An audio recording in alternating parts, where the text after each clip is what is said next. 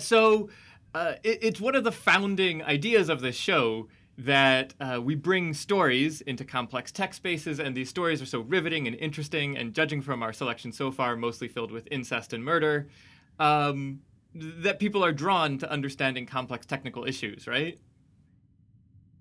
Right? I don't know what you just said. No, maybe. So I thought, what's almost as much fun as literature is literary history. Let's in case you were too entertained. No debate from me. Yeah. So I want to talk for a second about Walter Scott and how this helps us understand the Internet of Things. I believe it's Sir Walter Scott. Sir Walter Scott. Oh my goodness, of course. That's actually relevant to what we'll be talking about. So right, don't steal his honorific. Yeah, Sir Walter Scott, he's really, I don't think he has done as well in kind of in memory as he did during his own time period. He was like a god. He was like, if you took Shakespeare and J.K. Rowling and Charles Dickens and kind of balled them up into a single author, that's sort of how England and lots of the world thought about him at the late 18th, early 19th century. Huge deal. Yeah, Walter Scott, he wrote these novels called the Waverley novels. It became this way of like thinking about nationality and sort of modern theater and what the novel could do and historical romance and et cetera, et cetera. And he became insanely wealthy off of this. In ways insanely wealthy as an author type money, or insanely wealthy as like just insanely wealthy type money? Like insanely, like a wealthy Weltherson type. That category. Yeah. Okay. It's a complex term, but J.K. Rowling is probably the closest thing we have to a modern example of this, of someone like once those movie rights money hit, and it was just like Scrooge McDuck pool of money kind of stuff. Right. With the massive difference that nowadays being a billionaire is like a thing. Like there's a bunch of them. You can invest in things. There are things you can buy with billions of dollars. Economies operate at that scale. When Walter Scott became this rich, there was not much for him to do with that money, because we're like in early industrialism. And so Walter Scott, he goes and he starts, he buys the one thing you can buy with lots and lots of money in the late 18th century, which is castles. So, whoa. All right. Okay, yep. So let me get this straight. So Sir Walter Scott, god of, I guess, 18th century publishing, such as it is. Yeah. He makes a bunch of money off of the advent of publishing, which is the rise of, like, I guess the Gutenberg press or whatever, and he goes out and buys castles. Yeah, essentially, it's the way to think about it. The easiest way to think about how incredible Walter Scott was as a phenomena is to think, like, imagine that someone invented Facebook, but, like, no one knew about, like, pictures of cats. You know? That there was this medium. So Walter Scott? Yeah, Walter Scott is, like, the grumpy cat of publishing. That, he created... So Walter Scott as adorable cat photo. Yeah. Or video is that's your analogy. Yep. I have a PhD. So all right. Well, I think this will kick us off and we'll see where this one goes. Yeah, it's going to be really good. I swear this will. No, I don't swear it will make sense. I should never do that. But what's so fascinating about it though is that essentially there's this channel, like mass market publishing, lending libraries, and the production of enormous amounts of text, and incredibly rapidly rising rates of literacy. So people are hungry for content. You now have the ability to deliver enormous amounts of content continuously. You just don't have content. And Walter Scott steps into that void. He's weirdly, because he makes all this money and then starts buying castles, it then forces him to continue writing because his castles are so expensive that he has to keep on pumping out these novels for the rest of his life. And it really changes the way literature works. It changes blah, blah, blah. It changes a whole bunch of things. But this got me thinking about the Internet of Things a whole lot about... All right. Wait. Yep. What? Yep. See? Wait, all right. Keep going. that basically it strikes me. So from how does Sir Walter Scott, a la grumpy cat photos, makes you think of the Internet of Things? Well, because it strikes me that there's this profound new platform. There's this new way of engaging these old technologies. Obviously, stories exist for a long time before Walter Scott. Castles obviously exist. Money exists. But there's sort of this paradigmatic moment, and then he's the presence there. He's the one that suddenly makes this whole machine start running. And it got me thinking about, like, what's the deal with the Internet of Things? Because it seems like it either is going to change every aspect of the world or, just produce a bunch of kind of cat pictures. Hi, this is Darien Bates. And this is Dr. Tobias Wilson-Bates. And this is The Stories We Tell Our Robots. It's the podcast about how we make our technology. And how our technology makes us.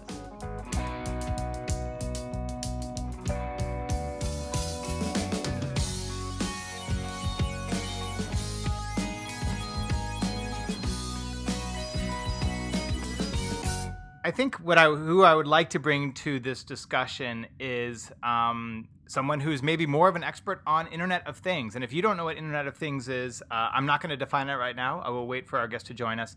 But I think that rather than us speculating wildly and trying to make up actually a semi-accurate definition of Internet of Things, let's bring someone else on the pod who has a profound expertise, or at least a significant expertise, on what the Internet of Things is.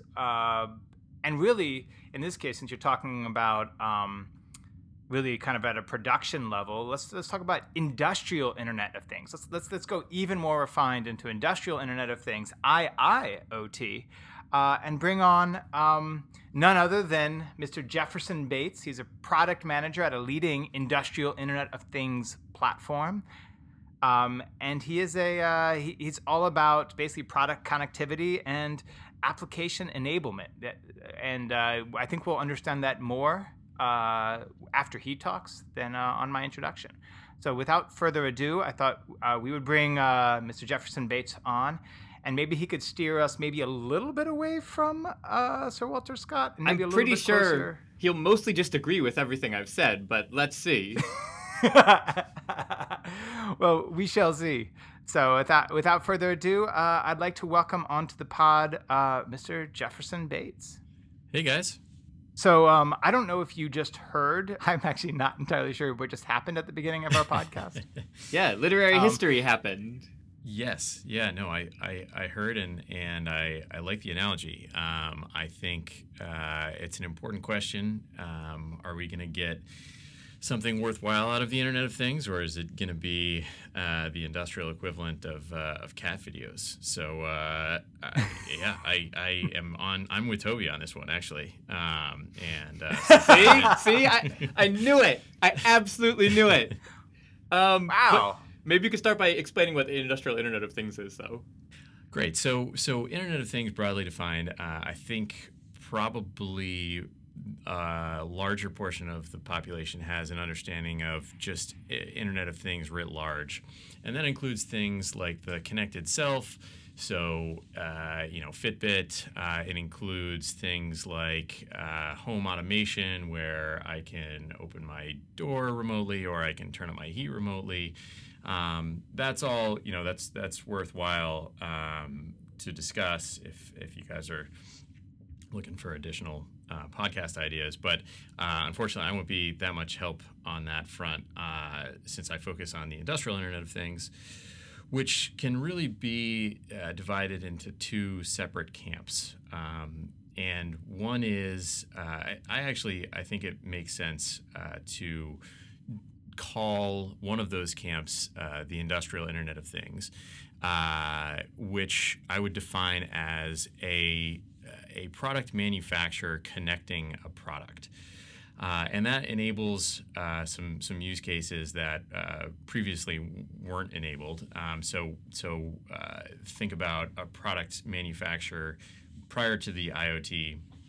They would create a product, send it off into the wild. The customer would start, it starts operating in a factory, say it's a pump. The customer would start using it. And if it ran into any issues, they would call the manufacturer for service, and that would be the only kind of touch point with the product. So if the Industrial Internet of Things is connecting a product, then Industry 4.0, which is kind of a nod to the different industrial revolutions.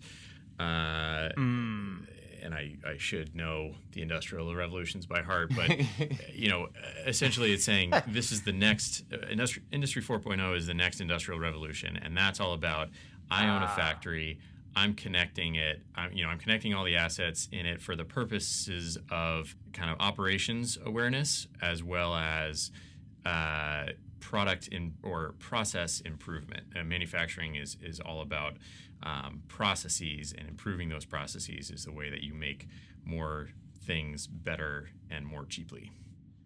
So those are kind of the two axes. So when you say connecting a product, you mean essentially allowing a producer of some sort of factory machine being able to connect directly to that product in the live environment. So that machine is now sitting in a factory somewhere, and somebody can connect to that machine and say, this machine is broken, or this machine needs to be updated, or this machine you're using it wrong.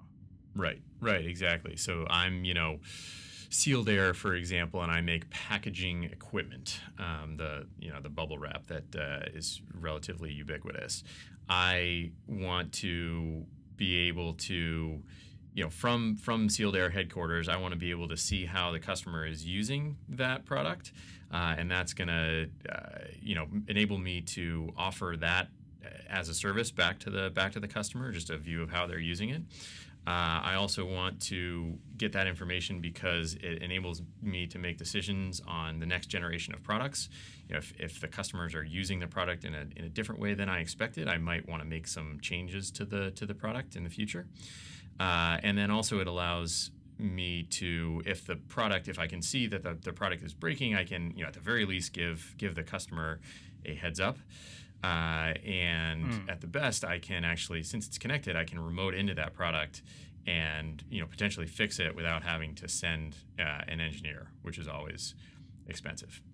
The last thing, I can also send firmware updates. So if I have some security updates or new functionality that I want to push out to the customer that I would otherwise need to rely on the customer to install, I can do that as well. So that's what you would define as kind of classic IIoT. Yeah. I don't know how classic that can be, but maybe less classic than Sir Walter Scott. Yeah. Oh, it is worth touching briefly on the potentially for industrial revolutions. I actually think it's a good because I learned about that.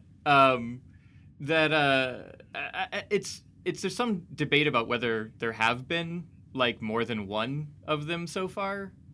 Because there's a lot of there's a lot of incentive to say that an industrial revolution has happened, because it certainly helps you push like a certain kind of product. So one imagines that there could be four insofar as the first one would be something along the lines of steam power, the second one would be something along the lines of electricity, the third one would be something along the lines of information technologies and the information explosion, and then the fourth one would hypothetically be where we are now in this space. But it's also worth saying, that like these were profoundly artificial. That like people pushing steam power played all kinds of like ridiculous political tricks in order to get railroads to replace horses as like the dominant mode of transportation in England at the very least. And then the same could be said about a lot of these other technological shifts. So.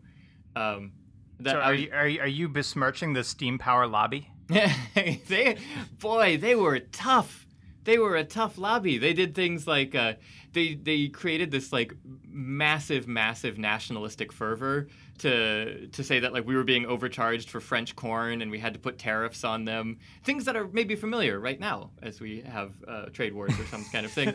And then later they had this whole kind of war over time because of course trains are relatively useless if you're not operating in the same time zone or along the same kind of like unified time zone. So they really did like immense acts of political violence in order to achieve these ends, which they then called revolutions to make them seem palatable. Huh.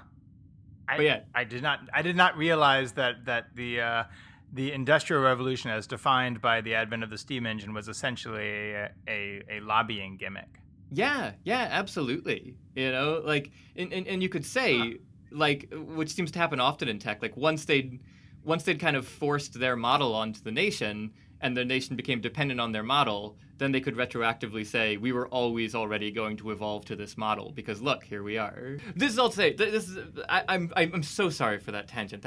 We can cut that out. But there's a sense that you've just essentially given us what you say is IIoT in sort of the maybe less glamorous way, and then there is Industry 4.0, which we've just decided is the latest lobbying effort by the steam industry to bring steam back. Yep. No, but all kidding aside, so what is Industry 4.0 or 4.0 if you're from my part of the country? Yeah, absolutely. So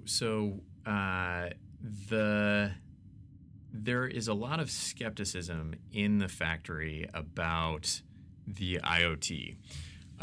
There's a lot of, in trade publications are all pushing IoT, all pushing Industry 4.0. And so just to start to say, there's a lot of skepticism around it because factories have been connected for years, since the advent of the programmable logic controller, which is just a little computer or an industrialized computer that automates a process. The simplest example is think of a trash compactor. This is how it was first explained to me. Think of a trash compactor, and it has a button on it, and it also doesn't want to compact if somebody's hand is in the trash compactor. So the computer, the PLC, contains the logic to say compress if the button is pushed, but also don't compress if the button is pushed and somebody's hand is in the trash compactor. So, yeah. Oh, nice. Yeah, no. I feel like that morality is a lot simpler than like the whole car not hitting people or going off the cliff or whatever that thing is that you've talked about in the past, Toby. Yeah, MIT's morality machine. Yeah, that's a different. Right. Don't crush hands in the trash compactor is a solid. That's a solid morality principle. It's one that all of us can get behind, frankly. Exactly, except for the robotic hand manufacturer lobby. Those guys. Boo. Anyway, go on. So they're essentially computers, so you can connect to them, and there are products called human-machine interface, which is essentially you walk up to a machine, it has a PLC on it, and the PLC is telling the human-machine interface, which is just really a screen, what's going on, so you can actually operate the machine. And then if you aggregate those things together, a bunch of HMIs on different machines and different lines together, then you get a SCADA system, which stands for Supervisory Control and Data Acquisition. And the thing that is most likened to, or is a spot-on definition of that, is imagine Homer Simpson in his little room where he controls or doesn't control the entire nuclear plant. That's a SCADA system. So nice. There's that's the thing with all the buttons and the knobs and the levers. Yeah, and you can see generally, you get a sort of a stylized view of the plant and what's happening, and if you see something going wrong, you can control it from there. So you talk about everything's connected and it's revolutionary. Most operators, most factory managers say, hey, we've been connected for a long time. So what is different about Industry 4.0 that is leading to this, or is going to lead to this promised step change? And I would say there's really two things. One is the advent of machine learning, which you guys have covered a fair amount on the podcast, and we can go into more detail. But the other technology or development that is enabling different use cases is the ability to get that information out of the factory into the hands of folks who are making business decisions, or really democratizing that data. In the SCADA world, the SCADA engineers have access to that data, but everyone else in the factory who might be able to make use of that data is kind of out of luck unless they make good friends with the SCADA engineers, and then they're just going to get an Excel output, and it's going to be stale by the time they start making decisions on it. So it's about being able to apply the type of horsepower, the compute, I guess, to that data to enable machine learning, and also about a lot of it is around being able to get data which was normally on a operations network. So a factory, almost every factory is on a separate network than the rest of a company for security reasons. So it's about enabling users not on that, new users that are on that network and users that are not on that network access to the data, either for just general visibility or for kind of advanced analytics or machine learning. So wait, is everything connected now? Is that because those security reasons sound pretty good. Yeah, exactly. Isn't that what stops robots from taking over the world? There's a lot of the state of industrial Internet of Things security is definitely in flux. There's a lot of new solutions coming out that you can say, hey, this is read only, but there are a lot of new solutions coming out saying, hey, this is absolutely read only, and any connectivity solution or IoT platform worth its salt has the appropriate permission so that you can't, somebody in the mailroom can't be starting to change the line and make something new. Right. But it sounds like ostensibly somebody somewhere is actually now being empowered to change something. So yeah, I mean, if I'm right in saying that. So if that is deemed to, if the benefit of that is deemed to outweigh the security risk, then definitely it's possible. But there are also plenty of applications where you're just saying, hey, let's just give me visibility to the data and not the ability to actually make changes to how machinery is working on the plant floor. So yeah, and I can actually give us a couple of examples. Yeah. So one good example comes from Hershey. And I actually didn't know this, but they are the maker of the Twizzler. I didn't know. And yeah. Now you know. So Twizzlers are extruded. You'll be interested to know, much like plastic or something, which is probably more similar than we all want to admit. Hershey's gonna love this when it gets back to them. I say Exactly. We know they listen. So yeah, exactly. So big fans of the pod. So and the weight, it's not a very scientific. Well, it is a scientific process, but it's a totally variable process. The weight of the extruded Twizzler depends on a lot of things like how much sugar is in the mix, what's the temperature outside, what were the tolerances of the different ingredients that went into the recipe. And that's an important consideration for Hershey's, because if they make Twizzlers that are too light, then they'll get dinged by the FDA for not giving their customers enough Twizzler per package of Twizzler. And if it's too heavy, then they're essentially giving away free Twizzler, which hits their bottom line. So tuning the Twizzler extruder to extrude at the right speed so that you have the right weight of Twizzler is important to Hershey. Is that how's that for a setup? Yeah, no free Twizzlers lunch. Exactly. That's the problem statement there. So a couple of engineers at Hershey kind of recognized the problem, and part of the problem was that they were taking all these measurements manually, and every 15 minutes someone was responsible for changing the setting on the extruder so that it would extrude the right weight given the settings. So they said, this is crazy. That seems like a trained ape could do that. We don't have any trained apes, so we have to put a guy on it. and they wanted to improve that process. So what they did was they took, I think it was around 50 variables, and sent it up to Azure, Microsoft Azure cloud platform, and applied a machine learning algorithm.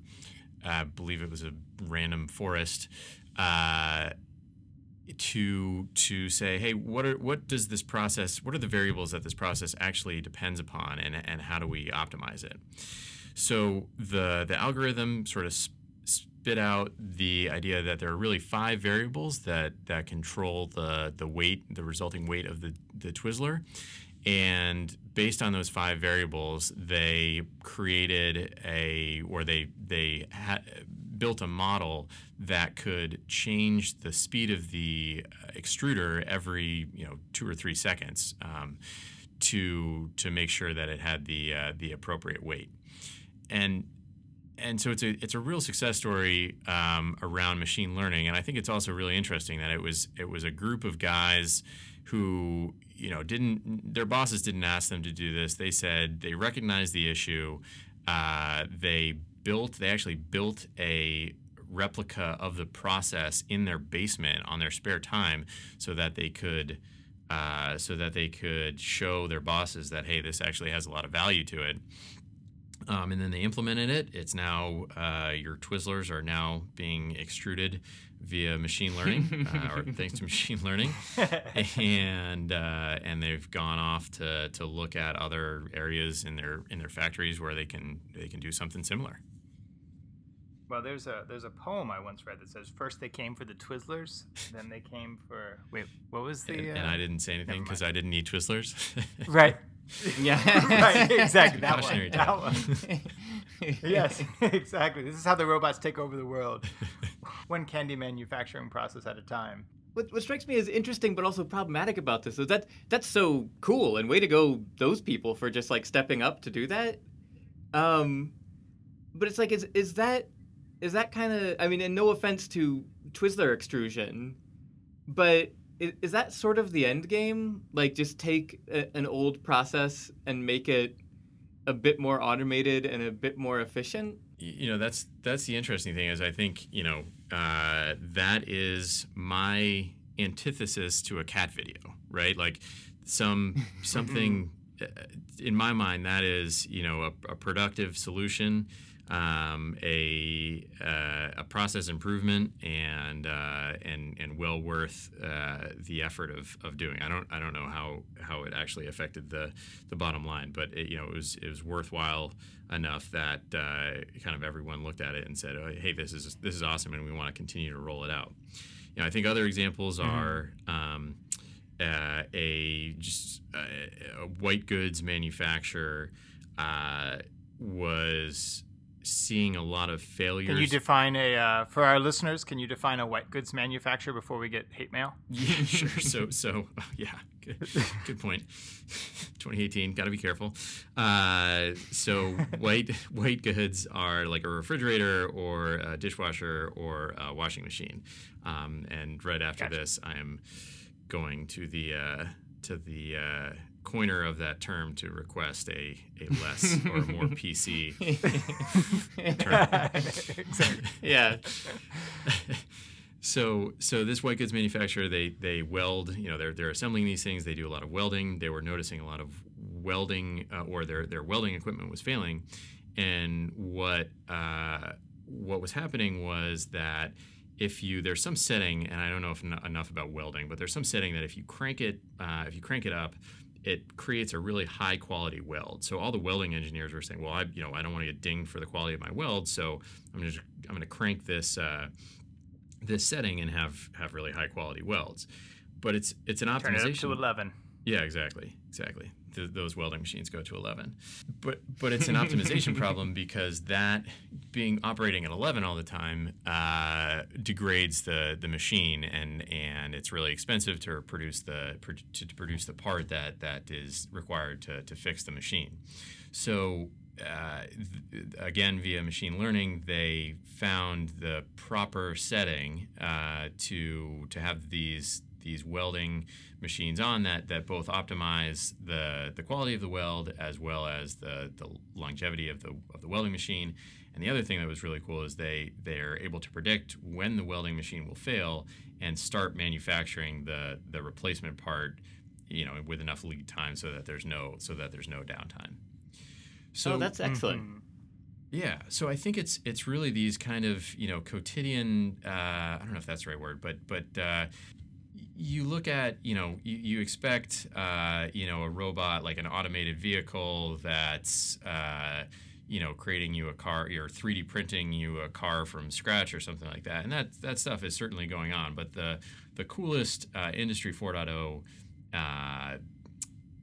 innovations that I've seen are really those more, hey, we saw a problem on the plant floor, we're intimately familiar with the process, and we went ahead and fixed it with this new technology, and we wouldn't have been able to do that without it. So I think it begs the question, what is your definition of a cat video?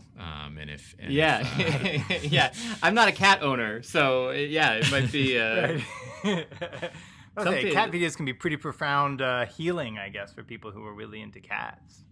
Yeah, they love their cats. I suspect that gets some people through their day. Yeah. Maybe we're offending so many people by suggesting that there's low utility to cat videos. I want to pitch some. So part of what happened with Sir Walter Scott, to take us way back to I-1, or the first Industrial Revolution, in that period, is that essentially because his content became the central content for lending libraries, which were the major means of media distribution at the time. Well, let me just very quickly define a lending library, because I'm not sure that a lot of people do. You've described it essentially as it's essentially Netflix for books when nothing was ever distributed except for by people walking around with books. Right. That's exactly right. That if you weren't in a city, and maybe even if you were in a city, because they were not such networked bodies back then, the way you got goods and services was just like traveling merchant types. Remember, this is also pre-rail system, so it really is a matter of just like these kind of circuits of distribution. And you reach a point when books are mass produced enough that like everybody in the country, because of these lending libraries, these people, merchants who travel around with like a library of books and then lend them out for a small portion of money, everyone can be reading the same book at the same time soon after it's released because of industrial production. Right. And Walter Scott is the author who enters this. So part of what happens is that he changes what nationalism is in a number of different ways. The relic that's really hung on from Walter Scott is that he makes kilts a thing. Before that, like, kilts existed historically, but they actually weren't like this a really, really big deal. There were lots of Scottish clans that didn't have kilts. Scottish clans like did or didn't necessarily care about kilt patterns and that kind of thing. But he writes this into his novels in like a really deep way, like this is Scottishness. And the king, who recognizes this as a form of like mass propaganda, gets his portrait drawn of himself wearing a kilt and like kind of takes on the Scottish identity because he realizes he's riding this wave of Walter Scott suddenly. And it becomes this a new way of thinking about English nationalism. It changes the country massively at the beginning of the 18th century, which is of course like right before they become the sort of world power in the sort of truest sense of the world. At some point in the 19th century, England controls about a third of the Earth's surface. And it's very important to England that they have a sense of their identity, and Walter Scott is sort of the kernel of that story about what it means to be British, Scottish, have this sort of like ancient affiliation. So I bring all this up. Sometimes I hear myself talking and I'm like, wow, that's a lot of just stuff. But no. This is actually one of the few times I've heard you talking and think, all right, he's got a point. Yeah, right? You're going. Keep going. Here we go. Here we go. I'm going to watch you land this thing. It changed literally the world. Like that. Right. That technology. And so it changed the way that the world saw itself. Yeah. Or, especially given that England then imposed like horrible violence, right. colonial violence on the the whether it wanted to or not. I believe you're trying to say that England brought civilization. Sorry, right. You said it wrong. Yeah, oops. But I'm interested in hearing Jefferson talk a little bit about how, what at first, right, lending libraries seem kind of quotidian. Oh, you walk around with books. but it actually has this Right. massive, It's massive, just massive before you downstream couldn't effect. get a book quickly, and now suddenly you can get a book quickly, and it's so now it means that somebody can get their Pilgrim's Progress faster. Right. Or, I mean, more likely Bride of Lammermoor or Waverly Right. or Ivanhoe or, right. It's Walter Right. Scott. Right. So that seems about in line with better calibrated welding machines. Yeah. And so or more accurately extruded Twizzlers. I'm interested in Jefferson's, like, what's the biggest this fourth industrial revolution can look like in terms of downstream effects? Yeah, well, so I think, just before I answer that, I think it is really these simple ideas that I guess not to get to wax too poetic, but it is. You think about the disruptions, and it's really these kind of simple ideas like Uber. I feel like everyone's like, why didn't I think of that? Yeah. But that, yeah, precisely. That notwithstanding, so the reason I really liked your intro on the importance of creating the content is that there's actually a dynamic now where these massive corporations are building new factories with connectivity built in. So you get the idea of a factory where everything's connected. It all is going up to Azure or some other massive data storage platform like Hadoop or something like that. And a lot of the times it is that's all being done for the sake of connectivity itself. And there's, when you ask, hey, what do you, what's the use case? It's, hey, we're enabling these future use cases, the Twizzler use case, the welding use case, preventative maintenance, that type of thing. But it all depends on, it depends on the content creators. It depends on these engineers who understand the process and can make use of this connectivity to actually do something meaningful. So it's really dependent on the engineers whether they create meaningful content or our cat video. That's what really grabs me about this thought, because so I picture those guys in the Twizzler factory. I assume that they have a pretty tight relationship with that process and with that machine itself, right? Like they can't be that separate from it if they're going to be building this thing in their basement, right?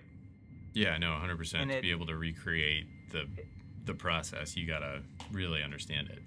Right.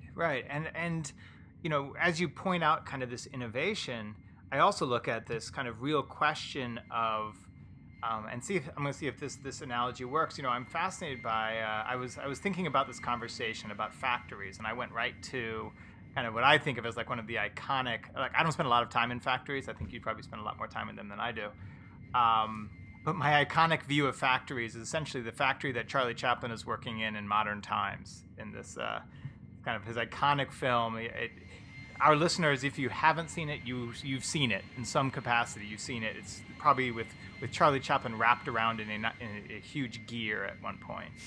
But there's this amazing scene in it where, in the effort to boost productivity, this inventor, who of course is wearing tails, by the way, which I think is fantastic. He's wearing like a tuxedo with tails, comes in and he's gonna figure out how to increase productivity by creating this automated food, this automated feeder for people, so they can continue using their hands as they're being fed.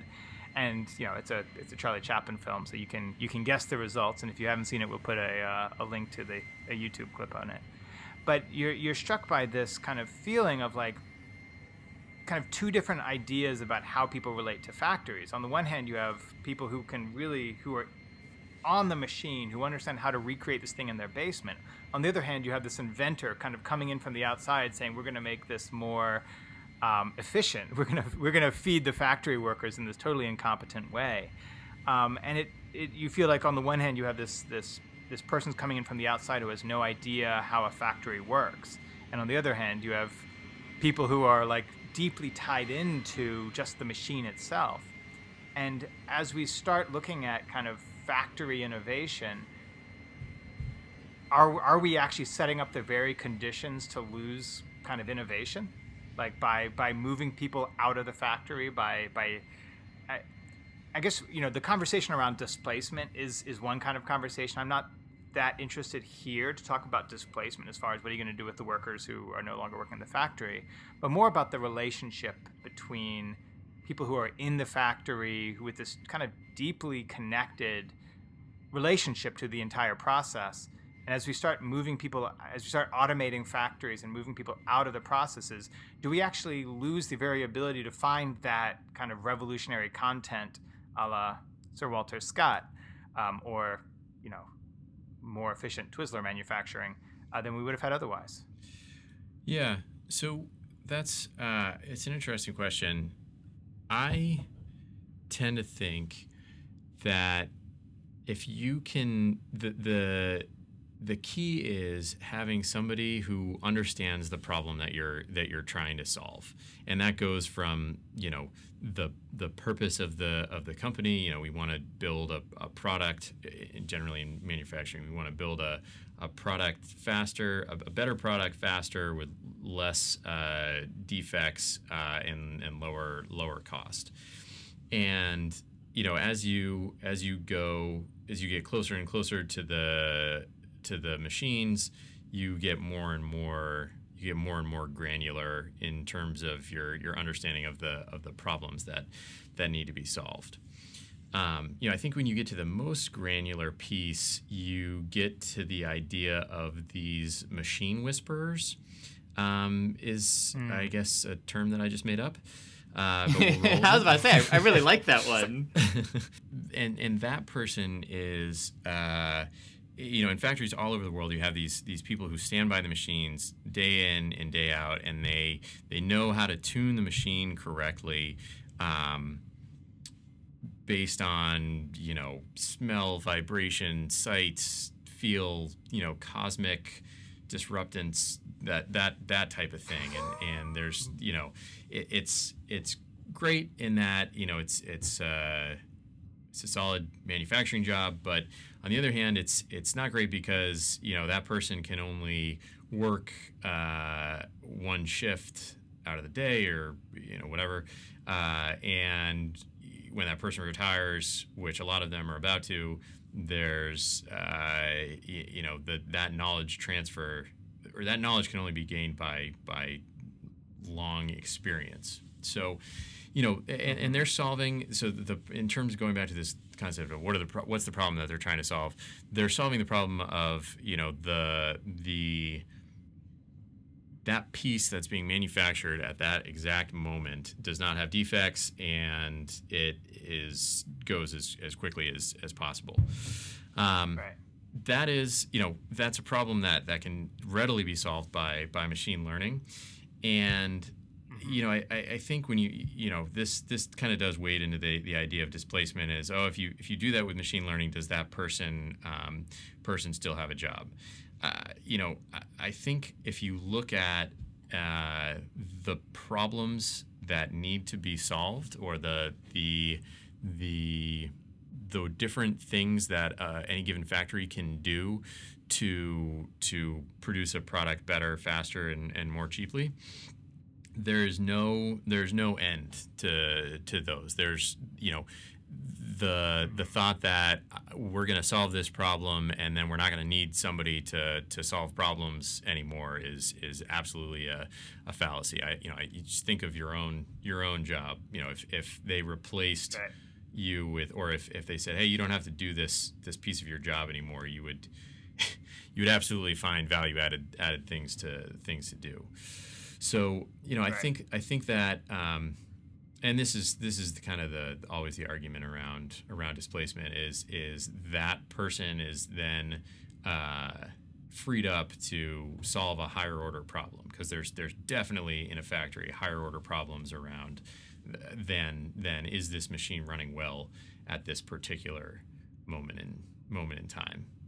I think that is a finding people to solve higher order problems and making sure that we're optimizing our use of human capital and human resources as well as we can. Sorry, I guess that didn't directly answer your question, which was, does that does does the innovation go away? And I think that, when you start thinking about those higher order problems, that's really where the innovation is.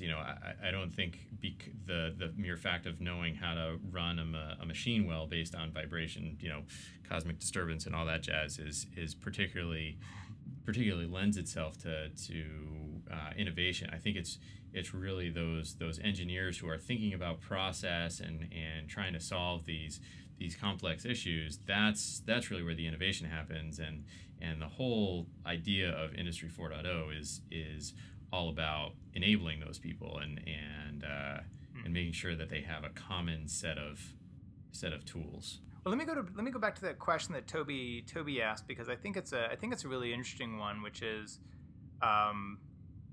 what is the extreme version? So I feel like it's very easy to get lost in the incrementalism of optimization, right? Making sure that your weights are consistent on some sort of kind of process manufacturing system is great. Our world is functional based upon just optimization and like incremental improvements. But where would you go in terms of what is the apocalypse or utopia? What?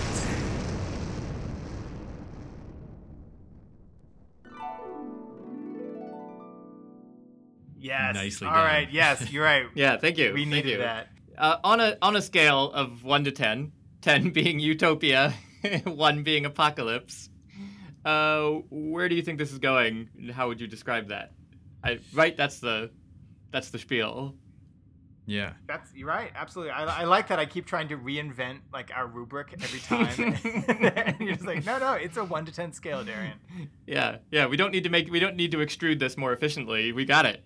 So I think the other piece there's certainly other applications and other pieces of machine learning. Just to give one more example, I saw a demo of a technology where it was using a machine learning API from Microsoft that could detect objects and emotions. And we were looking at deploying it in a factory setting where you've got a machine and you're taking a video of that machine, and the API is constantly evaluating the video. And if you take your phone out, it says no, you can't use the phone next to the machine, which is like kind of scary. And then the really scary part was it can recognize your emotions in absolute real time. And so it can say, hey, you're angry. You're not allowed to operate that machine when you're angry. And that starts to get into... What if I just have resting angry face?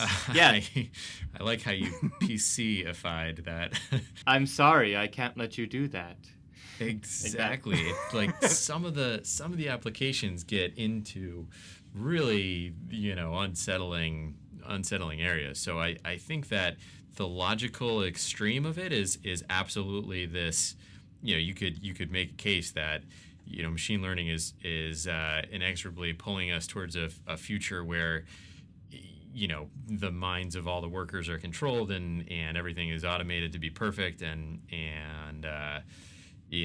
there's we got it. We got all of the optimization that we could. But current course and speed, the things that when we go into a factory and we see these different use cases, it's very, again, it's much more quotidian than that, and even cooler.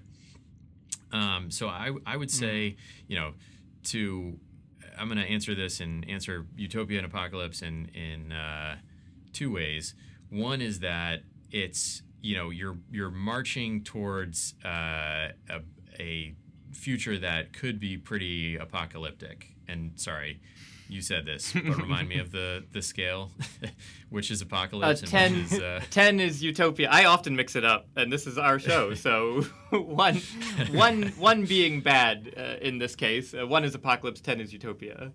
Okay, yeah. So you're marching towards like a strong, like a low 3 or something like that. But the stuff, if you look at it as a curve, you're marching. The end point is a low 3, maybe years away. But you're going to go through a really great time period where you're riding at, a 7 or an 8. And by the time we get to 3, we're all dead. It's not a problem, man. Thank goodness none of us have children, right? I like the way you answered that. That is an MBA answer right there. Hey, that is the short, medium term, and long term curves. You gotta use those education dollars when you can. So I guess I'll jump in and I'll say. So one of the things I've been really struck by talking with you, Jeff, is the degree to which our manufacturing process. I think it's very easy to kind of go through the world and see the amount of kind of created infrastructure that we have around us, whether it's the table I'm sitting at right now, the mic I'm speaking into, the car I drive, the Twizzlers I eat, and to see that as sort of like it's been to take that for granted, to take the precision of that material world for granted, almost to the point where we kind of romanticize the imprecision of handcraftedness. And there's and not to dismiss that, but we can only it's a little bit like the way that, and Toby, you can correct me on this, but it's a little bit like the way the romantics kind of romanticized nature only after man had subdued it, or humans had subdued it. That we take for granted that our material world is so expertly crafted around us, not thinking about the fact that things are being there. It's a little bit more imprecise than we think it is. Things are being extruded and melted and processed and smelted, I think, is a thing that happens that's not melting.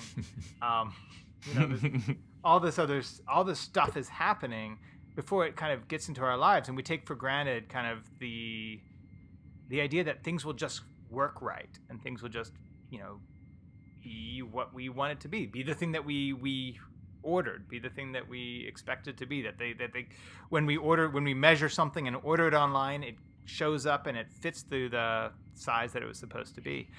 And I think in the anxiety about what might happen if we kind of connect all our production to a robot brain, and our fears about all the stuff that might go wrong on that, we ignore how much value there is in that. So I'm not entirely certain. I'm actually, weirdly enough, maybe less worried about the long-term 3. Again, I might be dead by then. But I'm maybe less positive about the short term, and I'm just thinking, you know what, I could see this being a solid 7 for me in terms of this adding this level of refinement to productivity, making things not just less waste, but the thing that kind of gets to people being better, and in some cases that being a thing that might save lives. I mean, imagine that these product defects maybe happen less often, for example. Just one thought. I think that's a good thing, and I think the ability to essentially create greater precision in our machines to be able to correct for that automatically, I think that's what machines are for, and I think that's kind of the promise of industry. Yeah, nice. I think I'm going to get on board with that. Toby, before you jump in, let me just revel in this moment of having pulled Darien into the IoT Kool-Aid before. Oh, it's great and it's delicious. This Twizzler is extruded in the most efficient possible way. Well, I don't want to snatch your Twizzler from your extruder or anything, but I don't know. Like, I like Jefferson's long 3, and I guess part of it's because one of the things we talked about briefly earlier was this kind of what's an industrial revolution? Have there been 4 of them? Why even lean on this term? Part of what seems problematic is that, like, revolutions are bloody. Generally, like, something is dying, right? Like something new is coming, like an order is changing, and there are like entire versions of the world. You know, in some ways, you talked about this briefly in like the Black Panther episode, where it's like, what would we have looked at like if not for colonialism? You know, that like these industrial revolutions, they're not. While it may sound like a little bit of like a marketing term, like they really were like the whole world kind of convulsing in the face of a new technology. I do think that this is going to do big things. I think big things are coming. I think we're reaching the sort of apex of a certain form of industrial society. But that seems like a 3 to me. It seems in some ways troubling to be at that place. If we really are sitting on this fourth revolution, like what everything looks like tomorrow, and for our children is daunting, you know? It's interesting to think about what have the casualties been of the first 3 revolutions, such that there's the fourth one. Are we maybe as much as we're selling kind of a 4.0 revolution, are we understating actually how transformative it's actually going to be? We're trying to have a little bit of our cake and eat it too around this whole process. We want the revolution as far as how transformative it is, but without all the kind of the human trauma that comes with it. Yeah, I mean, like the American Revolution without slavery or the genocide of Native Americans, like the Russian Revolution without like the mass genocide of an entire sector of society, the French Revolution without like the slaughter of the entire ruling class. Like, do we really want a fourth revolution? Yeah, well, as we suggested, maybe it's just a marketing term. Oh, okay. Phew, it's just cats. It's just cats. No, exactly. It's interesting. This is what I love about marketing, is that it's either transformative or it's facile based upon what we want it to be at any given point. Yeah. It is interesting to think about the sort of the winners and the losers, because even in that kind of scary scenario where you can't work on the machine if you're angry or if you're sad or whatever, you know, that's at the presumably the other thing you can do is track product defects by how people are, you know, what the emotions on their face are. And while that's scary from like a factory worker's perspective, I would hate, you know, just from an abstract perspective, I would hate to work in that factory. You know, if it results in fewer defects, and those defects are in a, you know, pacemaker or other medical device or something like that, that you could suggest that, you know, the other way to look at revolutions and maybe industrial revolutions, because I certainly don't think you should look at some of those examples that you just mentioned this way, but you know, you gotta crack an egg to make an omelet. It is interesting though to think about. There will definitely be losers in this in any revolution, and is it worth the benefits? And you're named after Thomas Jefferson, aren't you? Yeah, it's a real problem. I was all psyched on it for like 25 years of my life, and then I took a class on him and was like, man, that guy is a clown. And actually, that's the same thing happened with the guy who was going to write a book. I can't remember his name, but he was going to write a book on Thomas Jefferson, got into it and said, whoa, this guy is an ass, and then ended up writing that famous book on John Adams. So I had the same experience. Well, thank you, Jefferson, for joining us. We'll have to have you back on when we're at the height of the 8 rather than at the apex, the nadir of the 3, if we're still living. No, this has been great. Really, thank you so much. Yeah, thanks so much for joining us. No, love talking to you guys. This is always fun, and really looking forward to doing it again. Well, have a great one. Give our best to Emily and the kids, and we will talk to you soon. Will do.